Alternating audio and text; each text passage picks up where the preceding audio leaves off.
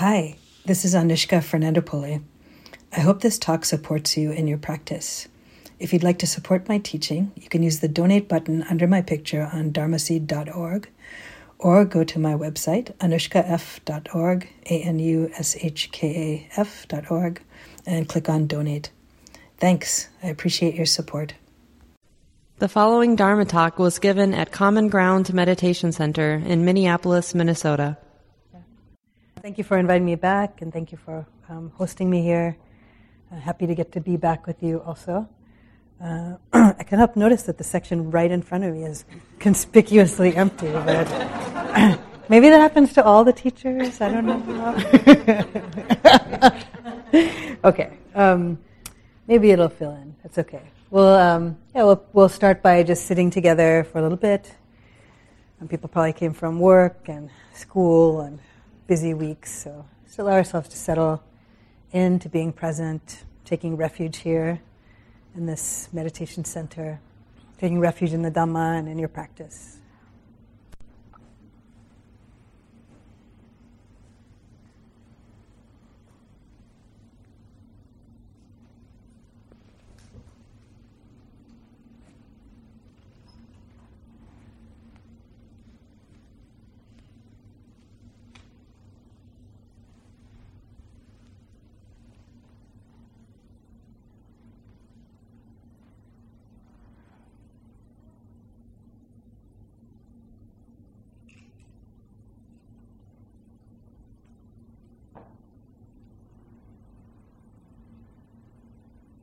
Just connecting with the experience of being present.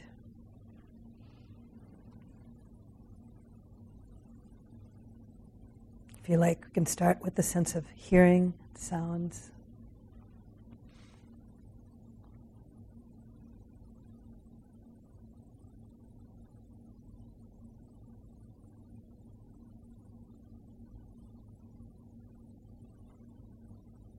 Just noticing sounds as they come and go. Allowing the attention to be spacious.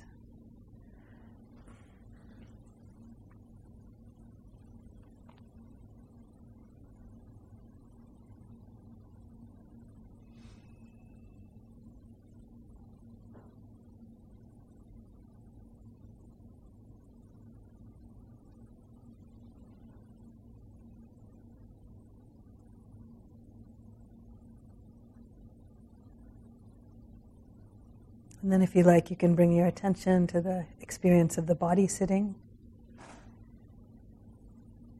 Just connecting with the sense of connection you have to your cushion, ground, chair.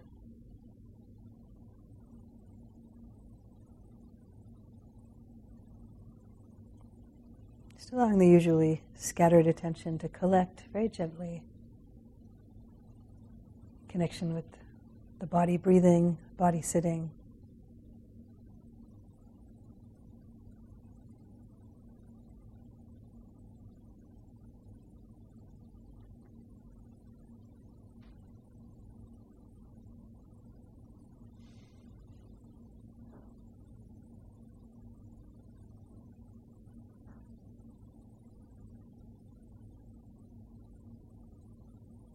Feel like you can check in and see if there's areas of the body that are being held unnecessarily tight or tense. It could be around the jaw or the eyes. So you could see if you can relax on the exhale.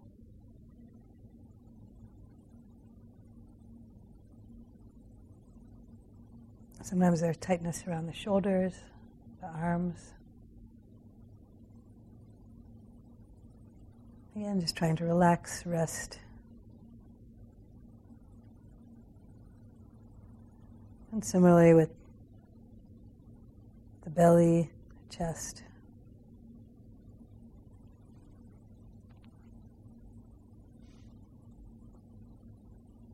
And even the lower body, legs and feet.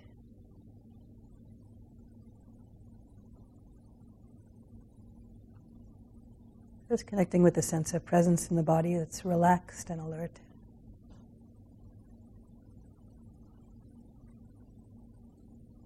Just gently tuning into this experience of being alive.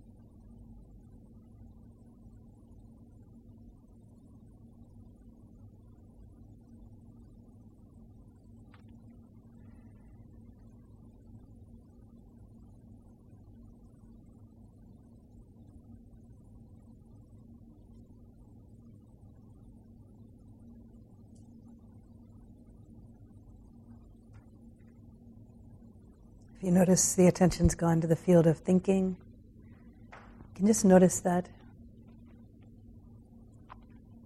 And gently bring the attention back to the body. Feel any reverberations there and the experience of the body.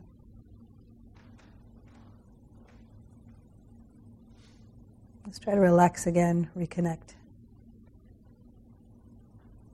It's very simply the body sitting, body breathing.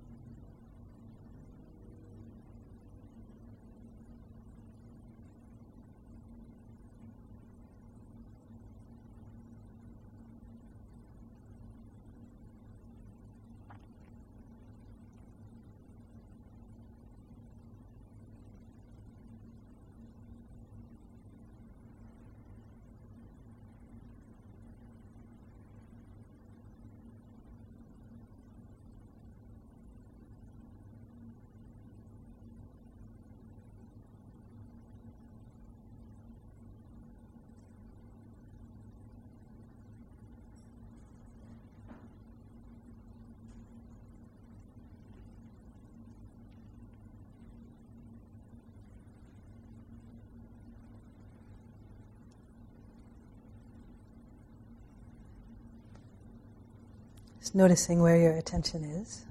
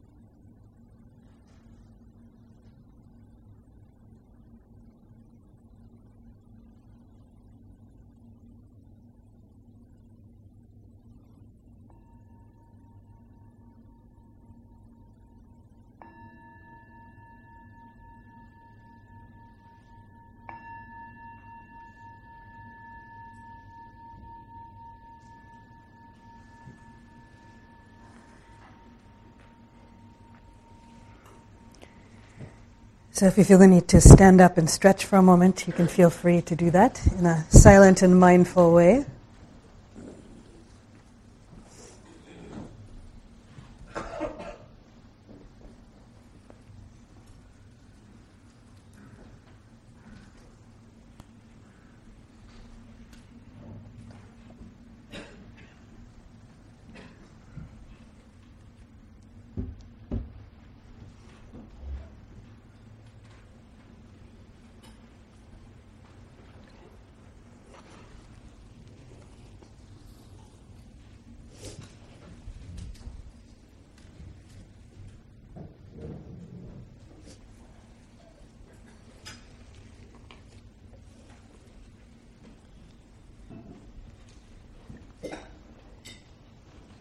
Trying to improve my peripheral vision to catch the angles here. So the title of the Dharma talk today is Finding True Refuge. And I'll admit that, sometimes when I go and visit places, they ask for the titles like long time ahead of time. So then I think of them, and then I forget what I said. So then before I come, I have to look at it and see like, oh, what did I say I was going to talk about? But I was so happy to see this was the topic, because it's one of my favorite topics. So I'm grateful to the me of 6 months ago or something who emailed Shelley this title, this topic. And to me, it gets to something in some ways very poignant and basic that the Buddha talked about, which is what is the condition of our human life? What's our condition as living beings on this planet? So I include not even just humans, but all living beings. So we find ourselves born and embodied in having some set of circumstances of our life, of certain amount of siblings, certain family. You find yourself in some location with some kind of health conditions, positive, negative, some kind of weather conditions of some sort. And then you kind of launched into this life in which a lot of it is like not in your control, right? So you get sent to school maybe, and then you don't have control over the other kids who are going to be in your class, or the teacher, or what they're going to do in school. And then you keep rolling along like that for a while. And really, like in each year of school, it's kind of like, taking birth again in a new situation. New bunch of kids, new teacher, new subjects. That goes on for a while. Then maybe you graduate, and then you feel like, oh, now I have agency because I'm an adult, right? I'm a grown-up. But then similarly, you go look for a job, you find yourself taking birth in that world of the job. You don't have control over who the other people are in that setting. Maybe if you're the boss, eventually you think you do, but even the people you interviewed show up as someone on different days, so it may not be what you expected, right? You move into a neighborhood, and likely also you don't have control over who are all the other people in your neighbors. Neighbors and dogs and cats, and what the city does, and what instruments they play at what time of night, and like all kinds of things, right? So this is our situation in our life, is that we find ourselves born and in this circumstances that are largely out of our control, and yet all of us in some ways want the same thing. We want to be happy. And I appreciate that the teachings of the Buddha are like just addressing this very basic fact of our existence. Like all beings wish to be happy, right? And as part of that, all of us would like to be safe, right? Like we would all like to be comfortable. And so this goes to this idea of like, well, what is refuge really? We all would like a place of refuge. We all would like to find refuge, right? And even when I say that word, it might be evocative for you. Like, oh wow, that I would love to find that. Like, what is true refuge? So as we go on in our life, we find ourselves seeking that. Whether or not we even know the word refuge or have any fancy vocabulary or philosophy around it, we're basically trying to organize circumstances in some way to keep ourselves like safe, comfortable, happy, right? To have some sense of well-being in this constantly changing world in which so much is out of our control. Right? So it's very poignant, the circumstances that we all find ourselves in. And I mean, certainly some people seem to have a seemingly like better lot in life than others, in terms of their health or the wealth of their family or where they are, sitting in systems of oppression and privilege and things like that. But still, all of us are, to some extent or another, subject to this uncertainty of life, the difficulties that come and go. And no amount of wealth, fame, good-lookingness, anything, will actually protect you from this changes and these difficulties that come. So what do we go to for refuge? And, it's a question that it's good to ask yourself from time to time. Like, where am I seeking refuge? And is this actually a reliable refuge?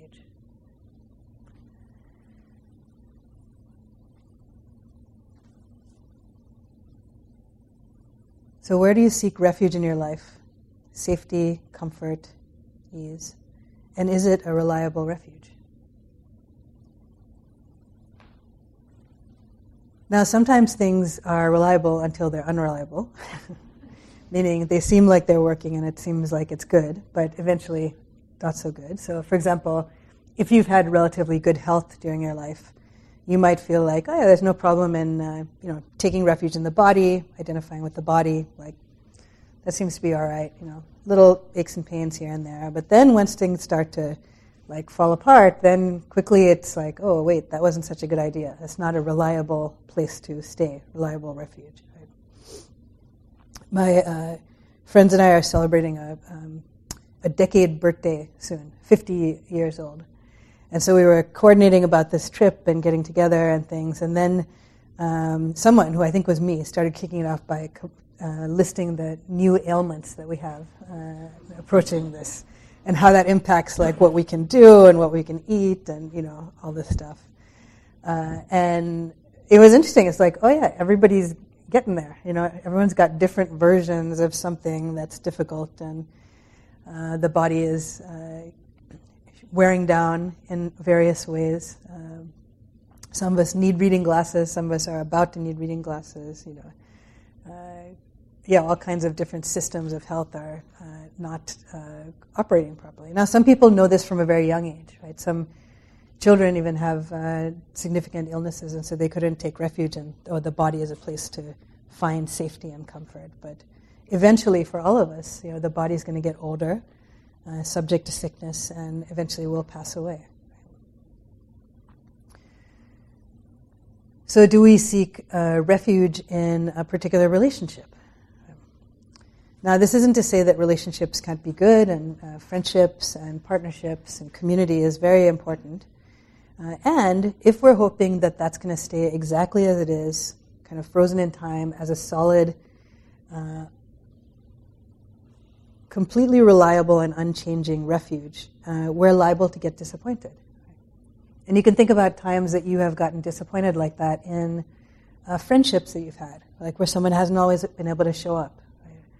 Or in a romantic relationship you've had, where initially there was a certain excitement and projection, and then you start to figure out who each other are, and then even if you've stayed married to the same person for many decades, the person that you married at 25 is different than the person that you're with at 60, right? So you've had to actually change and learn and grow. So you couldn't take refuge in I'm always going to be married to this 25-year-old, right? That would be a losing strategy for happiness and success. Now, some people do have that strategy, and then they divorce and get another 25-year-old and so on, right? Which brings its own batch of problems too. But so even with relationships and community, things happen. People move, or even within relationships, there's a lot of change and evolution. So we can find some amount of comfort and satisfaction there, but it's not a place to find permanent refuge. A basic one that we often go to is pleasant sensations. Right? So can I find pleasant experiences of my life? Can I go on a nice vacation? Can I live in a pleasant place? Can I eat good food? Can I entertain myself, when I'm down, right? This is a very common strategy that we have for taking refuge, is I'm going to go to whatever that is. This is a particularly poignant, not sustainable strategy once you start to examine what the circumstances are of life, which is that it's actually impossible to line up from now until death only pleasant experiences. Right? Like you can try, but it's not going to work, right? You know, and even the thing that you thought was pleasant, that you're like, I'll just get that, and I'll, you know, like something that's like, oh, I really like chocolate. I'm just going to buy chocolate and eat chocolate like all the time, right? Like after a while, you get sick of it, right? It doesn't hold the same sway. It's not a reliable refuge. Nothing, right? So no experience, no song, no experience of food, no experience of entertainment, of anything, will be a reliable refuge, because every moment is changing, and this Vedana, right, this pleasant, unpleasant, neutral, is also changing. So not under our control. Right? And then there's the spacing out as refuge. Right? So maybe when you thought about, what do I go to for refuge, maybe it's like certain, like a TV show that I can kind of zone out on, or for some people, like alcohol, drugs, or something, right? And it's good not necessarily to judge yourself as like bad or, stupid for doing that, but just try to be aware of like what are the habit patterns, and see like, oh, I'm going for refuge to this, and like let's see how well that works. Right? And do I want this to be the condition of my life? Like what's the result when I go to this? Do I end up kind of sleepwalking more in my life? So now I've told you all the things that don't work, right? So hopefully there's enough time to tell you what might work, right? Otherwise it's not so good. So the Buddha did answer this question, and he said, like, yeah, there's happiness to be found from pleasant experiences. So he didn't say that, like, oh, all pleasant experiences are bad, you should avoid them, anything like that. And in fact, in his own path of life, in his own kind of spiritual quest, he went through both sides of living a life of full indulgence in totally pleasant sense experiences, and finding that didn't bring some deep satisfaction and refuge and understanding to him. And then he lived this life of totally avoiding those. And not only avoiding them, but like flagellating himself, and like mortifications, and see if we have any. These are all the like decently fed Buddha statues here. But there's some in which he's like eaten, like it's like 1 grain of rice a day. And he's all, he says his stomach was so sunken in, you could see his spine through the stomach. And he says the print of his buttocks was like a camel's hoof print. And, he's got all emaciated and stuff. And then he found that wasn't working either, right? Like that wasn't the way to refuge, happiness, wisdom, understanding as well. And so then he found this middle path, you could say. So neither of those really is what it is. But through practicing awareness, through examining what is the nature of what we call our human existence. Let me find deep understanding through looking through my awareness and through my direct experience at what is this life? What is this that we call being a person? What is what we call reality? How is that constructed?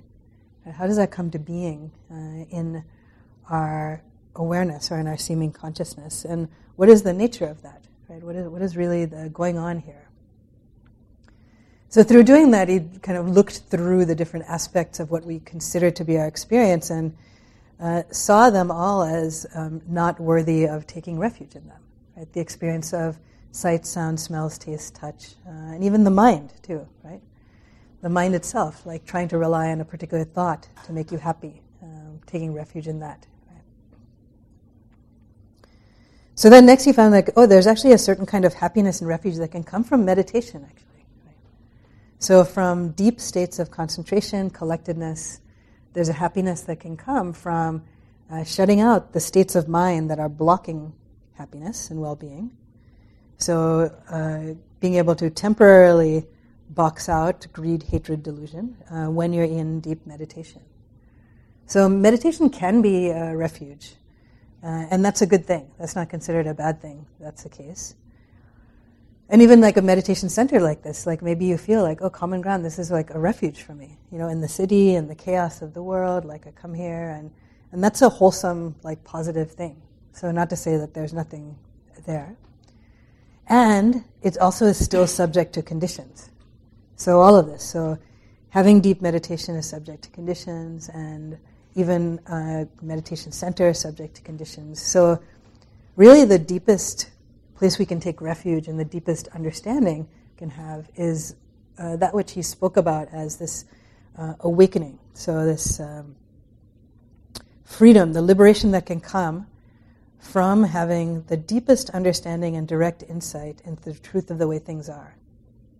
And that can come through applying our mindfulness, through practicing meditation. But it's not the meditation itself. It's actually like what we can learn through the meditation. So there's like a lot of positive spin about mindfulness these days, which I think is mostly good. But really the whole goal of mindfulness is not like for mindfulness, like a mindful, what happens if we have a mindful world? Like really we want to gain a more wise world, right? Like a wise and loving world, wise and compassionate world. Like the results of what we can gain from the practices that we do is really where there can be freedom.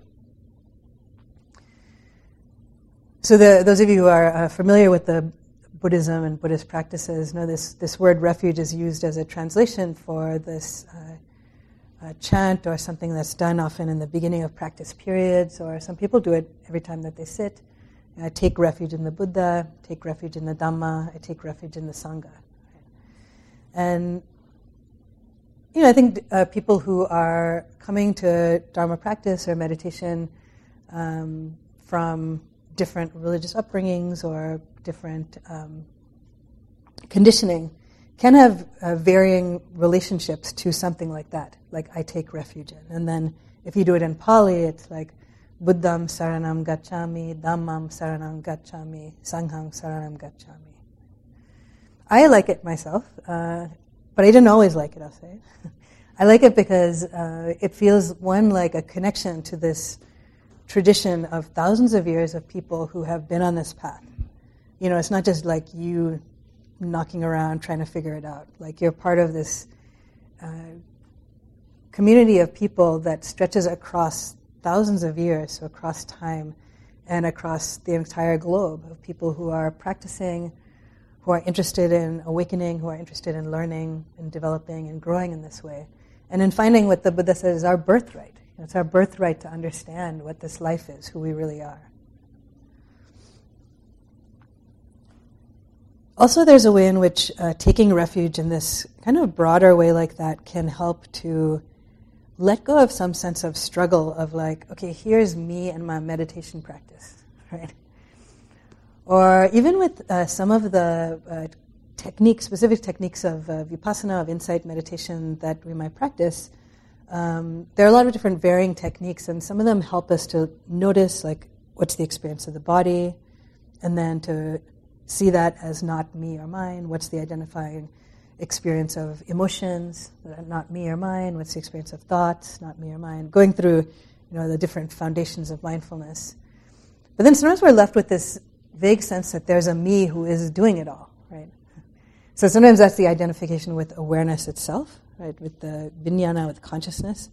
But it's like, oh, here's me, the meditator. And so still there can be this identification and this, in some ways, like anytime there's I think Ajahn Mun said this, anytime there's a center in the knowing, there's the possibility of suffering. Right? So then there's the possibility of struggle, there's the possibility of, again, it being like me and my project, or me and this thing I have to get to, or, and again, you're back in this duality in which there is suffering. So sometimes this taking refuge in the Buddha, the Dhamma, and the Sangha for me is like a little bit like dropping it all, like you do have to learn the techniques as I was describing, but then to be able to in some ways like let it go. And there's some part of taking refuge that's like falling back, like a trust fall, back into something. So what is that something? Wouldn't you like to know what that something is? For me, I would say the Dhamma is the word that maybe approximates that the most. Take refuge in the Dhamma.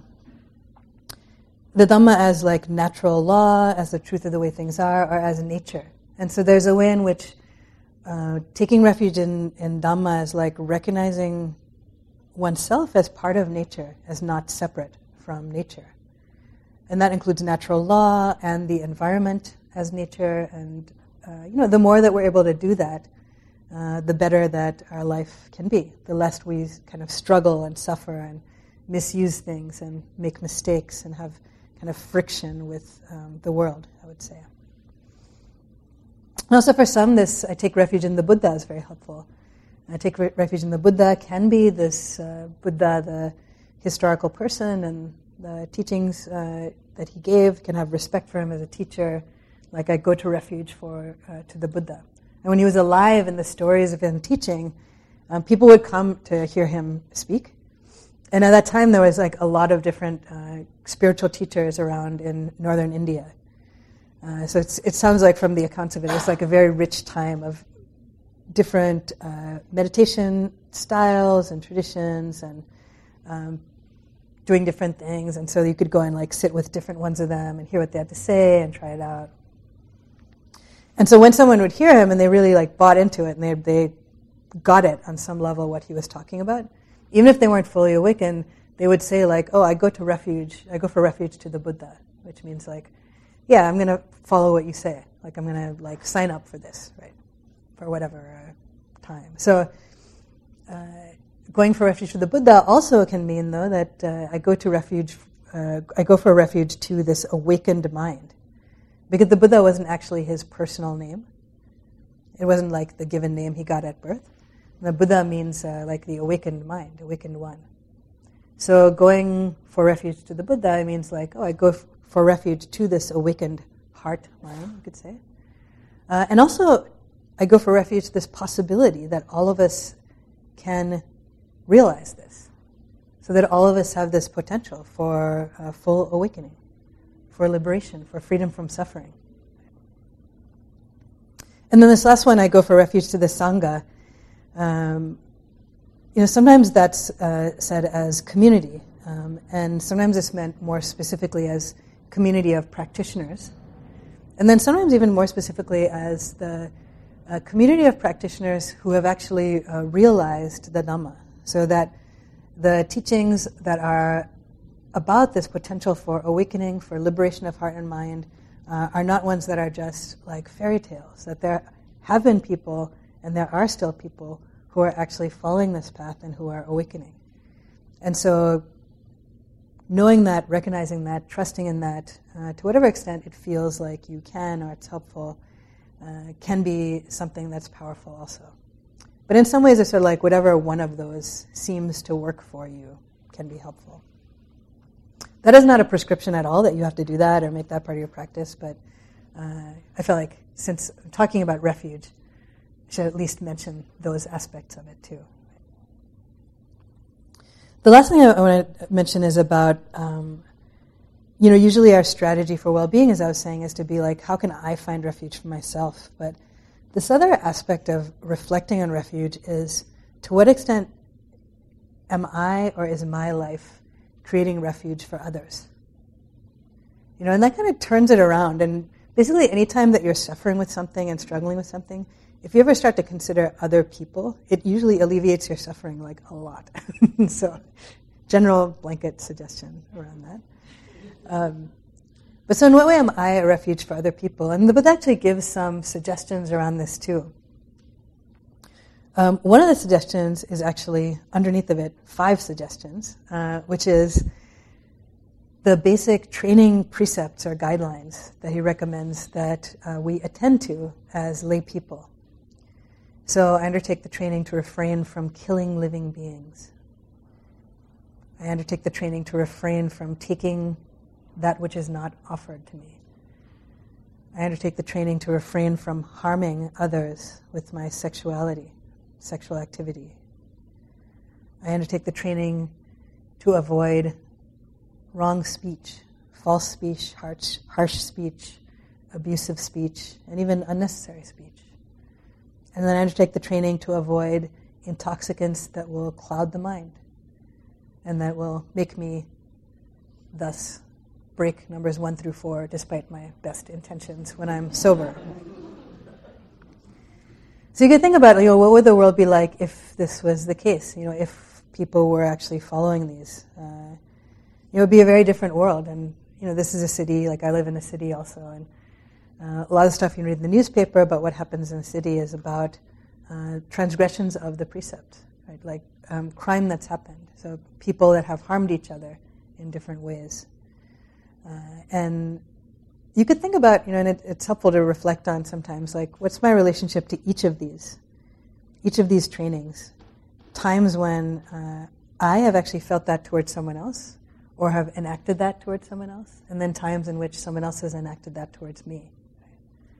And then what about times in which I've been with someone where I feel so confident that, like, this person is not going to do any of that to me, Like, if you could think about people in your life or people you've been near, any relationship where it's like, I don't feel like this person's going to physically harm me.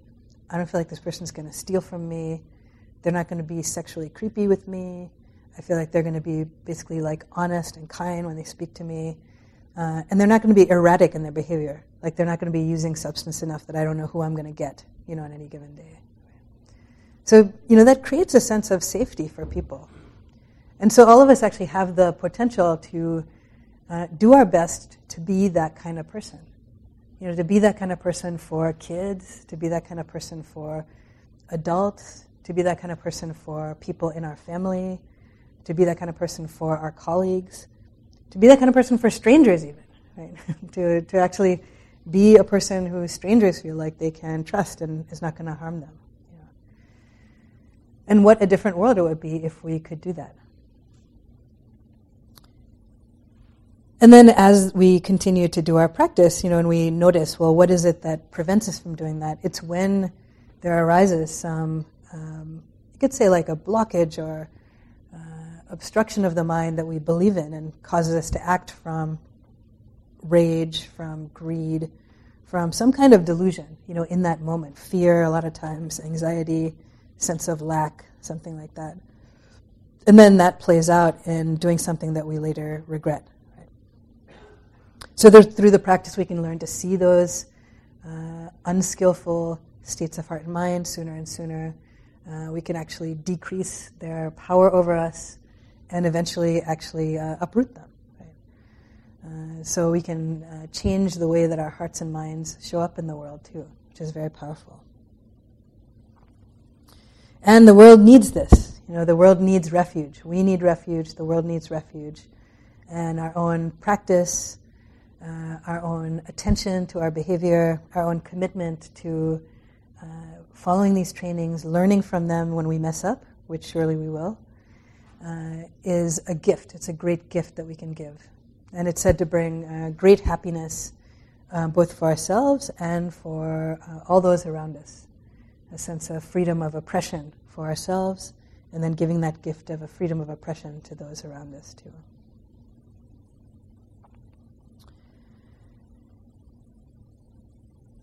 So, maybe that's enough unbroken speaking from me, too. Thank you for your attention to Dhamma. And maybe I'll give you a moment to meet someone in your vicinity who you may or may not know. You can introduce yourself, you can find out what neighborhood they live in, if that is a meaningful designation for you, or what town. And then, share anything that you would like about, what's your impressions from this? And it could be about what you recognize as what you go to for refuge, or what this makes you think of as far as something you want to pay attention to for your life, or, any reflections, no wrong answers to this question. And we'll just do this for like 5 or 7 minutes, so it will not be a long relationship you have with this person. Find a partner. If you need a partner, you could raise your hand, and then...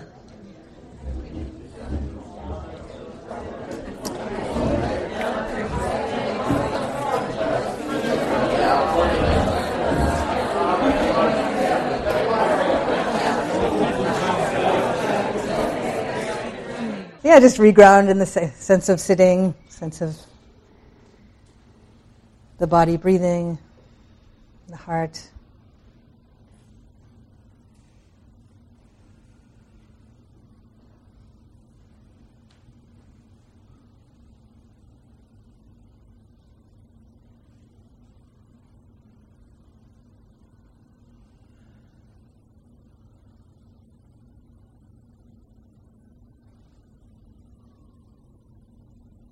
And if you haven't done the reflection for yourself yet, you can do it now. What do I go to for refuge? What is my current refuge? And you can just be as honest with yourself as you can. You don't need to tell anyone else this. And how's it working out for me? What ways does it work? In what ways does it seem flawed?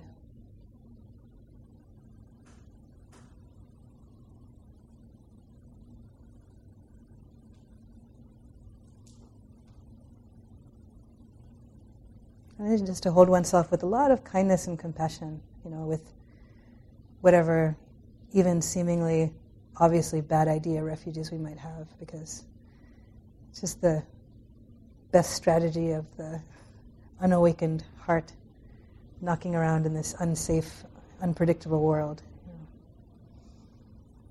But we can recognize sometimes with wisdom, and so we can learn from reflecting.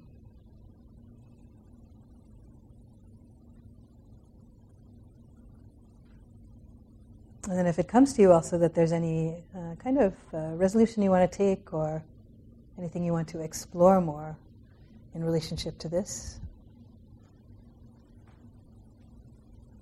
you can take this as a resolution for yourself, as an idea,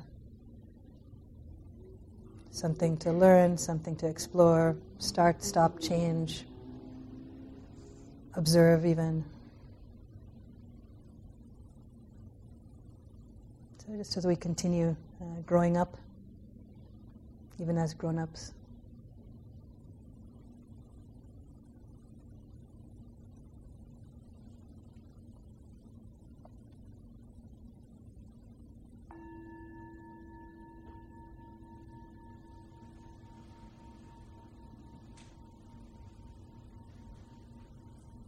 So let's see if anyone has any questions about anything I said. What first drew you to the practice? What first drew me to the practice? I think just questions that I had about life and things like that. And looking for answers to understand about life and what it was about and things like that. I was just wondering if you might say a little more. I guess the part that I'm struck by, in your talk was how the practice, the meditation, has conditions. And I just hadn't, I'm off retreat a couple of weeks now, and so that's really that coming back. And there's always this sense of like the mind thinking I should be able to maintain that here in my daily life. And so it's just very clear to me right now that that's that I still think that's the refuge. And then you were saying it's the wisdom that comes through the practice. Or I just wondered if you could say a little more about that, because my mind is going with that. Yeah. It makes sense. And I guess the other thing I'll say is, as I've been practicing, I really am trusting the changes that are happening. So maybe that's what anyway. Yeah, I think that, changes that are happening can be the result of like unfolding of wisdom. So it's good to recognize, even prior to what seems like full, complete arhatship awakening, it's like, oh, look, like there's learning, there's development, there's ways in which there's growth and seeing the way you relate to things differently, and all that is to be rejoiced in. It's good to see that, to be happy about that, to take heart in that in some ways. And it's a common thing, that people will go on retreat, and then the conditions of retreat are set up basically to be very conducive to concentration, particularly, and to meditation practice. And then once you get out of the retreat center, unless you also live in a retreat center as your regular life, the conditions of your life are not oriented towards that, right? Like it seems like the opposite, I've noticed more and more in San Francisco. I don't know if this is the case here too. That people listen to their phones or talk on their phones at speakerphone, in public, on buses and stuff, or I was on the Caltrain last week, and someone was watching a video, with the volume turned all the way up on it, and I was like, do you not? There's what if 50 people in this car did that? That's not, Anyway, so these are not conditions conducive to deep concentration and samadhi necessarily, right? Although samadhi can be flexible and can face many different changing conditions too.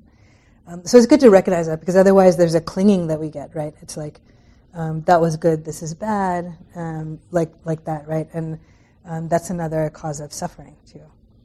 At the same time, I think it is good to recognize what are conditions that lead to well-being for my mind and body. And some of it might be some things that are related to the conditions of the retreat center, like leading a simpler life, right? Or not having the TV and the radio and cooking and opening emails and all this stuff happening at the same time. There's some real satisfaction that can come from being able to wholeheartedly do something, and that's something that you could practice doing in your regular life, even when the conditions are kind of not there in the same way, right?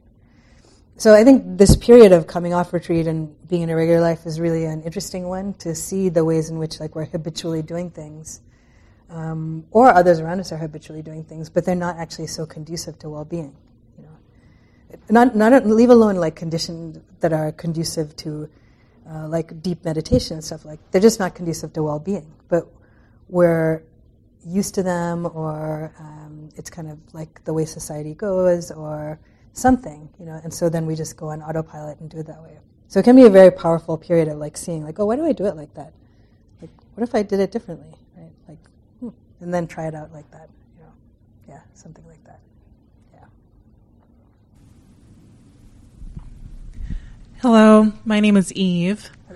So I want to ask about finding false refuge, and whether there really is a true refuge, and whether that's something that we really need to find, or that's even worth seeking.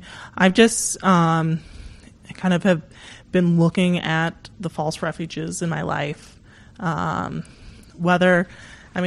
that look secure, like family.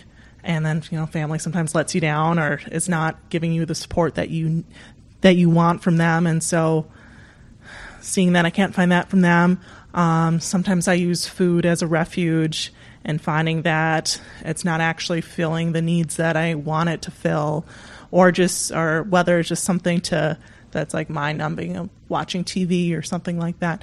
And I've just started to really challenge needing to fill that void, and just letting that void be, and asking do I really need a refuge? Mm-hmm. Yeah, thank you for sharing your experience with that. And it's true, ironically, maybe one of the refuges is not seeking refuge in an experience or in a relationship or in whatever sense experience. And so then what does that leave you with is that urge, becoming more comfortable with being uncomfortable in some ways, right? Which is really in some ways first noble truth of it's connecting with suffering. And I think one of the brilliant things that the formal meditation practice can do, formal sitting practice, for example, is let me sit here for this half hour, 45 minutes, an hour, and expand my ability to be present without squirming or quitting or something, with whatever it is that shows up in the body and mind. In some ways that is what you are courageously choosing to do if you choose to sit for some period. It's let me be here with whatever the body shows up as, whatever the heart shows up as, whatever the mind shows up as, whatever sounds come. I'm going to try and be steady, not be knocked off my seat, so to speak.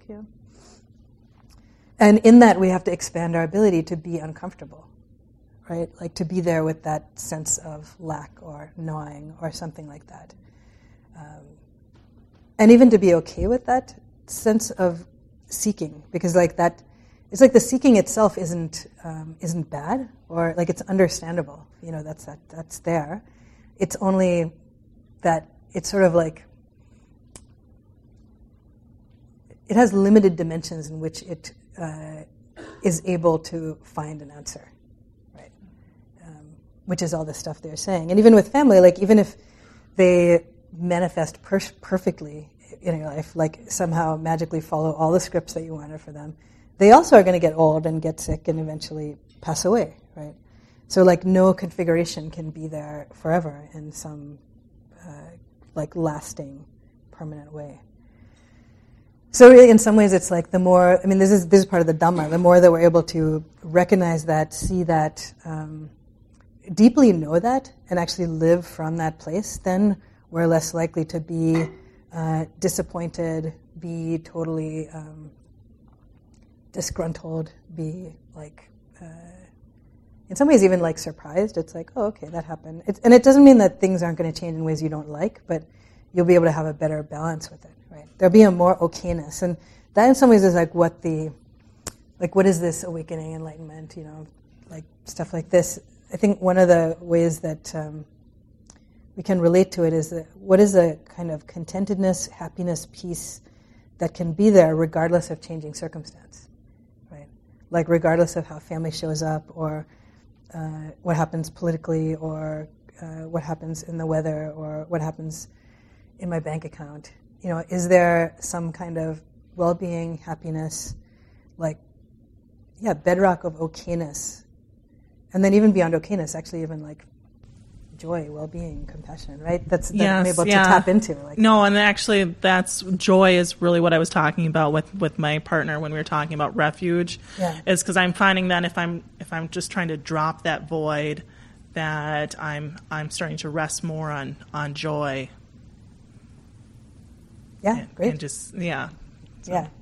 And notice, there's pain of the struggly mind. Like it's very interesting to notice when there can be some period of okayness and joy, and then when the mind's like, but no, if I only had that, okay, chill, okay, relax, okay, and then it's like, but wait, but if I, no, but on TV I saw that, no. Okay, yeah. I mean, it's like the wanting mind itself is its own suffering, but the trick. The delusion is that it says it's the thing at the other end of the wanting that's lacking, but it's the wanting itself. Thank you. Someone in the corner there.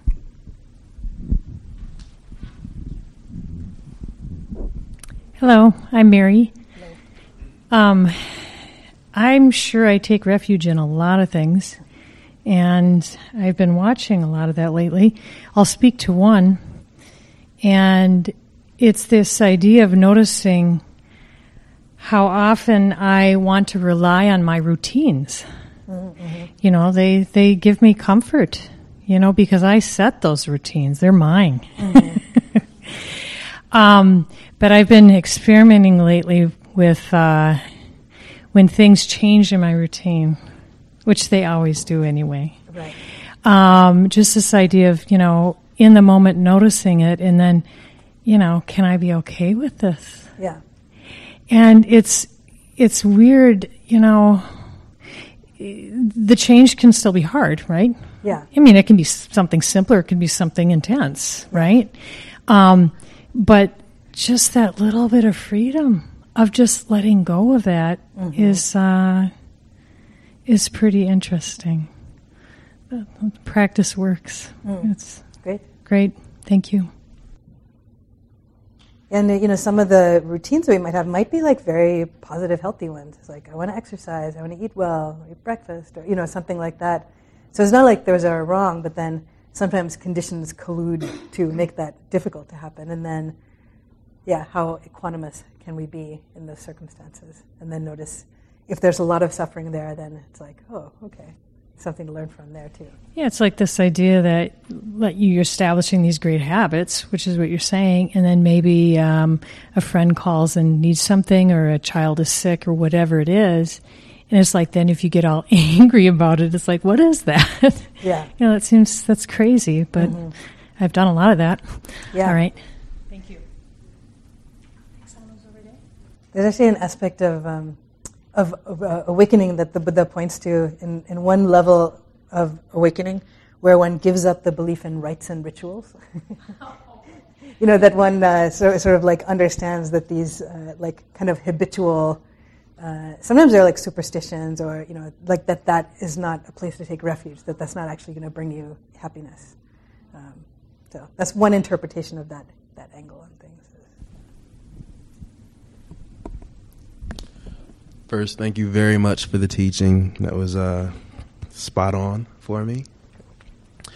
When you were talking, it was a point where you were discussing how the practice does help to have certain benefits. It does allow the mind to be more mindful and to us to move through the world in a certain way. And it had me thinking about, it was like very much like the Heartwood Sutra, like there are these benefits.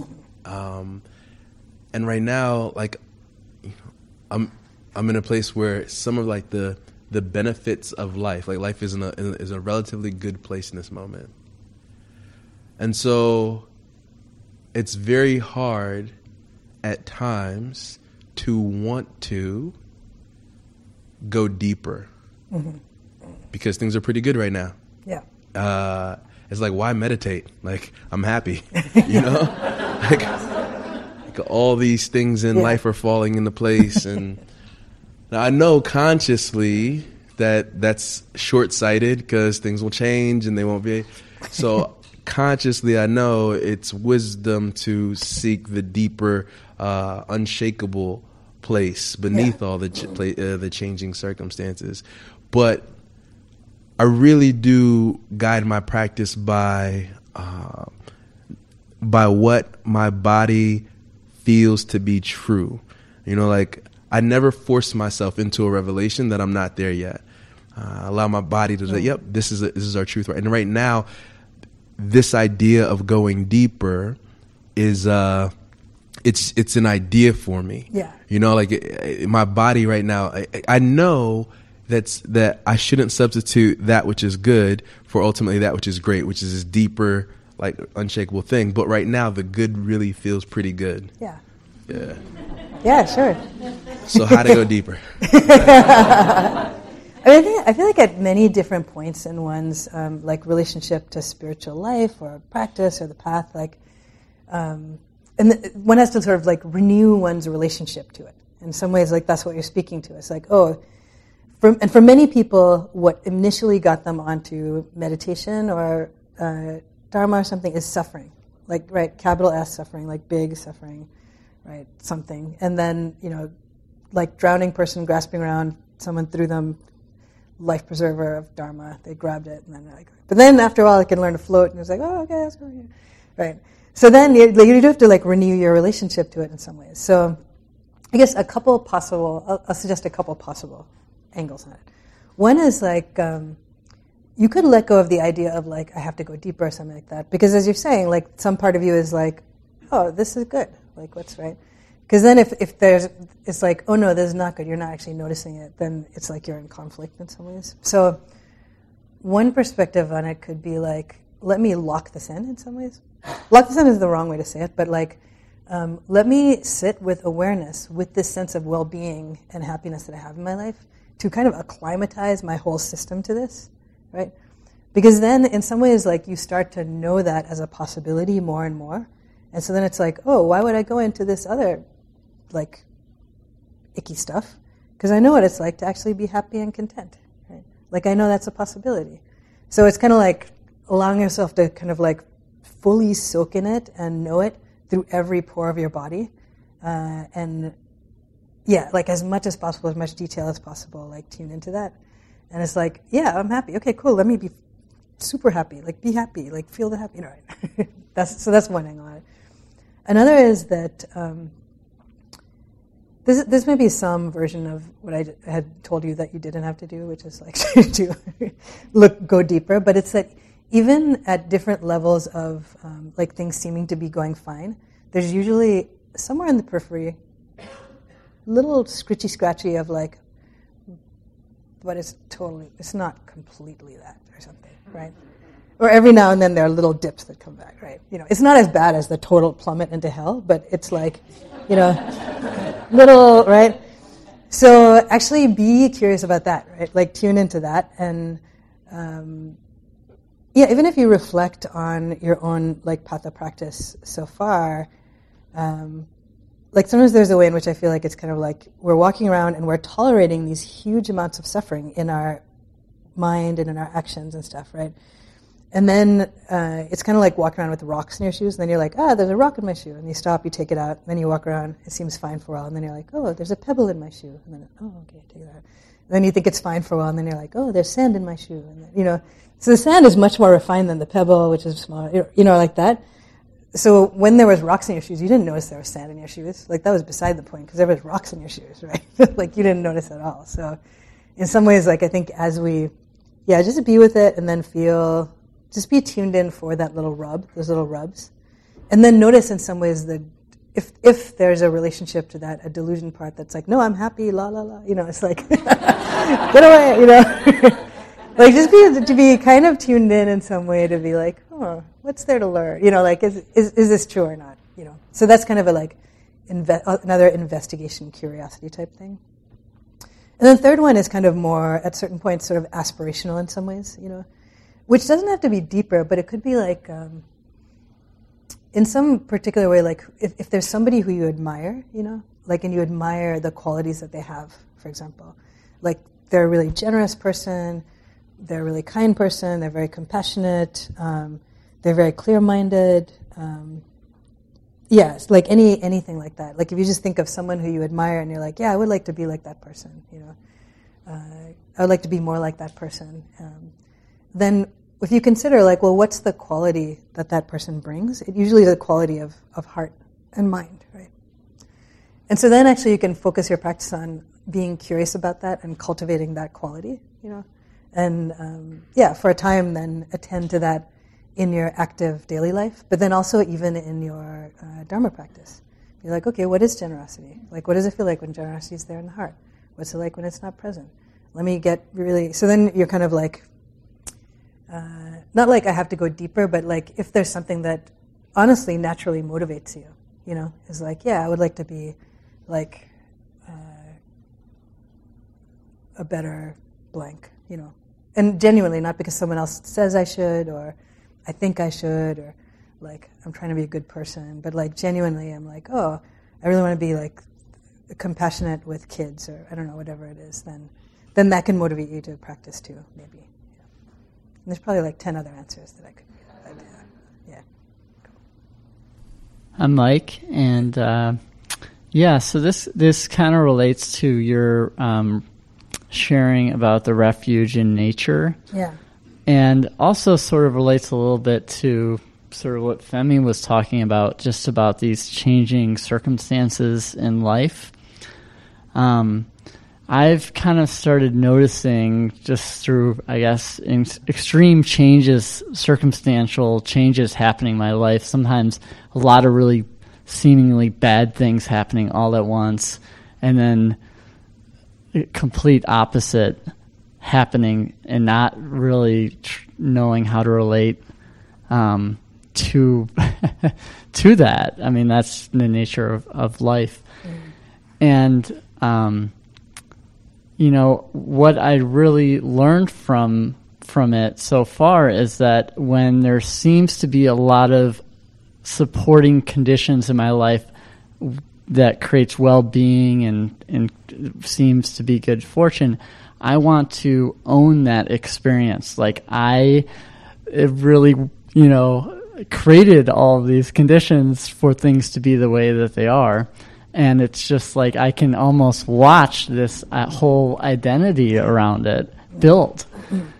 And then when everything falls apart, then I go into the default of blaming myself and endlessly investigating all of the causes and conditions, or trying to investigate all of those causes and conditions. And it really is kind of this bottomless pit of suffering. Yeah. And it's like I hit rock bottom with that just in the last year. And so what I came to discover was like, now that things have kind of settled, that it's that identification that created the suffering. That was really the problem. that has like become such a good reminder for me, where conditions are now kind of it's more stable for me to not take the bait of becoming really identified with those causes and conditions. And when things get really difficult, then taking refuge in nature, realizing that there are endless causes and conditions that we can't understand, that are not comprehensible, and really taking refuge in that. And I've learned that's allowed me to really lean into circumstances where it's like, I accepted a job, didn't get my dream job, but I accepted a job that is going to support me. And it's like, normally I would suffer a lot about how I'm, not meeting my professional goals or whatever. And it's like being able to lean into the way things are, and just like simple, very, kind of simple ways like that. And trusting that it's part of this unfolding of, infinite causes and conditions. So yeah, I guess it's just like, I think really, my having enough,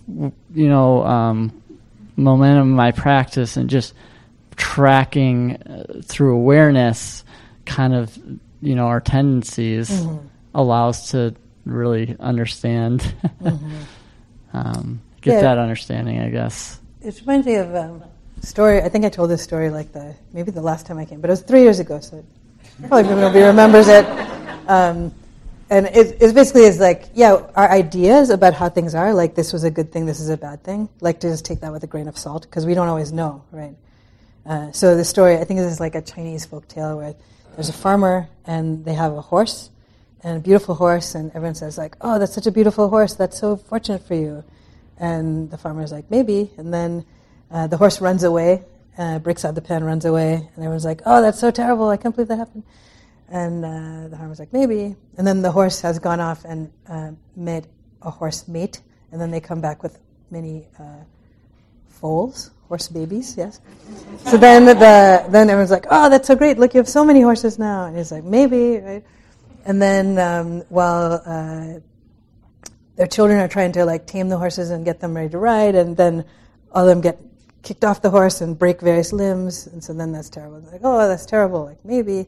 And then there's a war in the kingdom, and everyone is drafted for the war except his children, who have various broken limbs, so they manage to get to go to the war.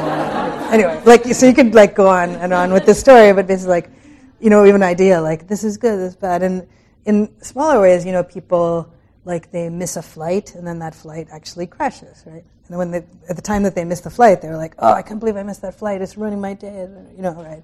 But yeah, then they're like, well, better than being dead, so, yeah. So, yeah, thank you. I love that story, and I think ultimately it's like, it doesn't really matter if we're in a place of a lot of suffering or if we're in a place of a lot of stability and fortune. The real trick is just not to trying to investigate or own, to identify, the causes and conditions. That's good. Yeah. I think a friend in the side chair section here.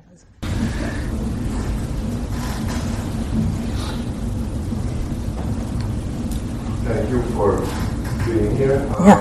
I personally believe that all suffering stems from identifying with the ego, and living in a capitalistic society, we are forced to identify with our ego.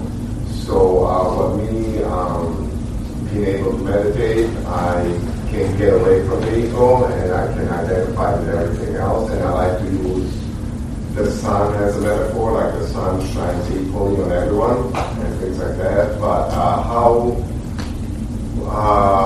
would you talk? How would you not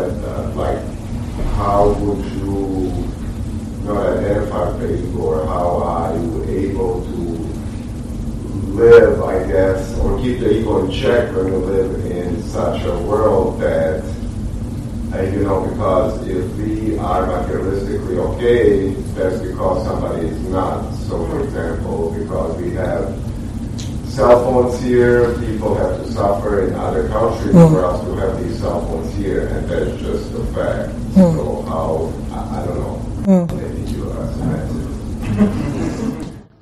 Yeah, maybe, one way to look at it is in becoming more intimate in some ways with what our motivations are, like in different moments, right?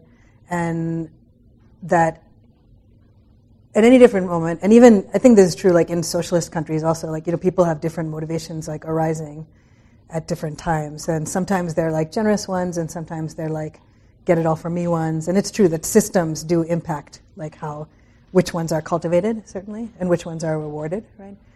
But noticing like, what is the result of that impulse? What's the impact on myself and on others when I act from this one versus this one, right? And tuning in like, when I have a sense of connection, caring, generosity, compassion, what's it like when I feel that? What's it like when I take actions from that? And then similarly, like, what's it like when I feel a sense of selfishness or greed or, anxiety, lack, something like that? What's it like for me when I'm in that state? And then what's it like for the actions that I take from that state, right? And I think that helps us sort it out in some ways in like a very visceral way. Like the more and more we tune into that is like, the idea of like getting things only for me or not paying attention to the impact on others is like as we open our eyes more, become more tuned in, which is also part of the practice, this mindfulness like internally and externally, seeing causality of the way that we interact with things that we buy and with the environment and all that stuff, right, is helpful. And then seeing like, well, where is it that we can have more positive impacts? Where can we lessen negative impacts, right? So all that being said, like I think there is a way in which both, we are born in certain systems, and you can try and change systems certainly, but also like you become a subject of the period of time you're in to some extent, right? And there are trade-offs sort of within that. And certain people have more freedom within those systems to have the ability to change things or to change their circumstance or something, and others don't also, right? As well as there's a way, and this is not like to let everyone off the hook for everything, but like, Buddha talked about this world. This world is like, there's suffering kind of baked into the world in a variety of ways, like samsara, like it's the world of endless birth and sickness, and this is like pessimistic Theravada and Buddhism talk, but it's like, once you take birth in the world, no matter like what country or what place, or like you're in this, and there's no way out. Then you die, and then depending on what you believe happens when you die, right? Like, so there's a certain amount of imperfection in the system. The only reason that's helpful to recognize, I think, is because then we don't have to be so much perfectionists, that we don't do anything at all. But also that we, in some ways, are able to make peace with the imperfections that we see in ourselves and in others, even at the same time as we could take strong effort and energy to change things, right? So, for example, like I know there was a climate march here today, right? And there was one on Friday in also, was there one here also? In San Francisco, there was one on Friday also. And then even on Wednesday, I think, that in San Francisco, people shut down a big street downtown in the financial district and actually made these beautiful murals on the street, on several blocks of the street that you could only see the true beauty of them from like up above. It was like amazing, very quickly, like a whole bunch of people made these like beautiful murals, shut down the street.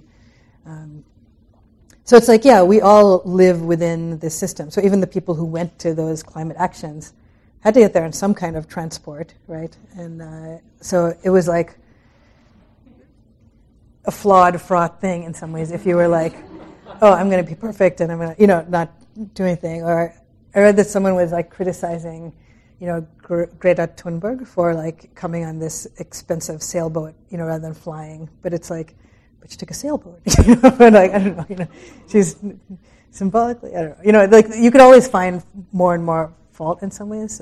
And it's good to tune in and make change where you can. So it's kind of a balanced place. And I think also it's helpful when we particularly are willing to be introspective about our own relationship to systems, like systems of economics and systems of oppression in all different ways. Like, see very clearly what our place is in that system and see, like, what am I willing to give up? What am I willing to give up for this, too? And as people living in, United States, we are in the top of the economic pyramid in many ways, still, despite our bad behavior and all that. And it's a good thing to consider. I was sharing with my friends in the car that I'd heard a quote from someone who was saying, they were saying this about patriarchy actually, but I think it's true for anything. It's like, I don't just want you to be an ally, like I want you to be a traitor to the patriarchy, right? So I don't just want you to be an ally in whatever the struggle is with people and developing. I like want you to be a traitor to the advantages that you gain by your place in the system. That was powerful to me. Like not just as someone who's on the low end of many systems of oppression, but as someone who also in some schemas is on the high end, like someone who just took a plane here to fly here, right? Like that's something not a lot of people would do. So it's good to be thoughtful about it. Thank you.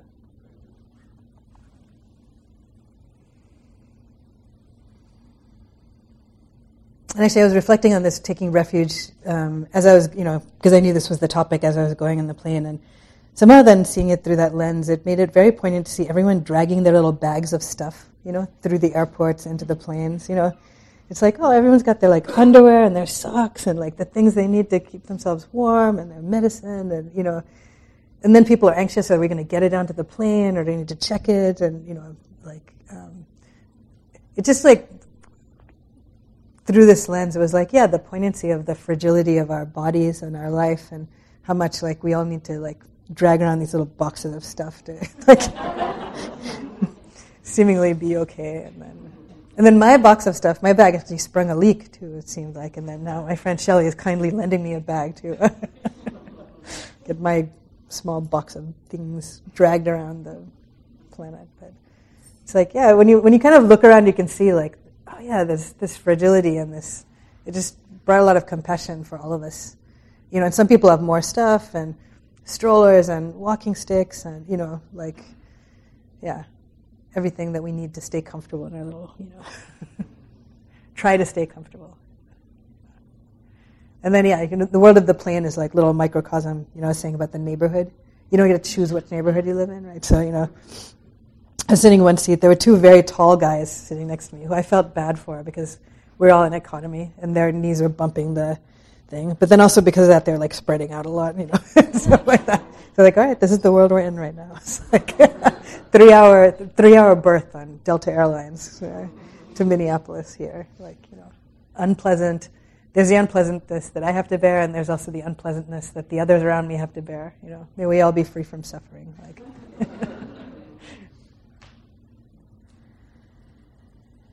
So, all right, maybe that's enough for this evening then. Why don't we just sit together briefly and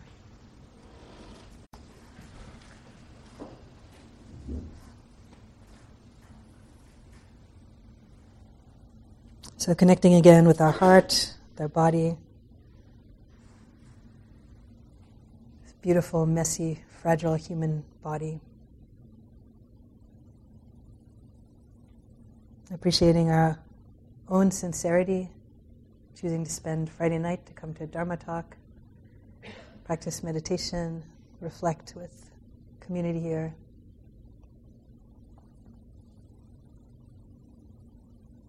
And reflect on the wholesomeness of our actions and can share the blessings of our life, of our practice, as we consider all those in suffering here, in our community, and all over the world. May all beings be well. May all beings be happy. May all beings be safe. May all beings be free from suffering and the causes of suffering.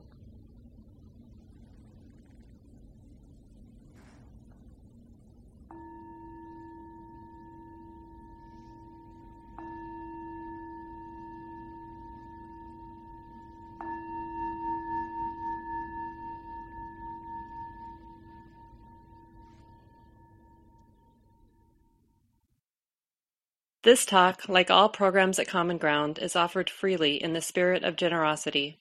To learn more about Common Ground and its programs, or if you would like to donate, please visit our website, www.commongroundmeditation.org. Thank you for listening. To learn how you can support the teachers and Dharma Seed, please visit dharmaseed.org/donate.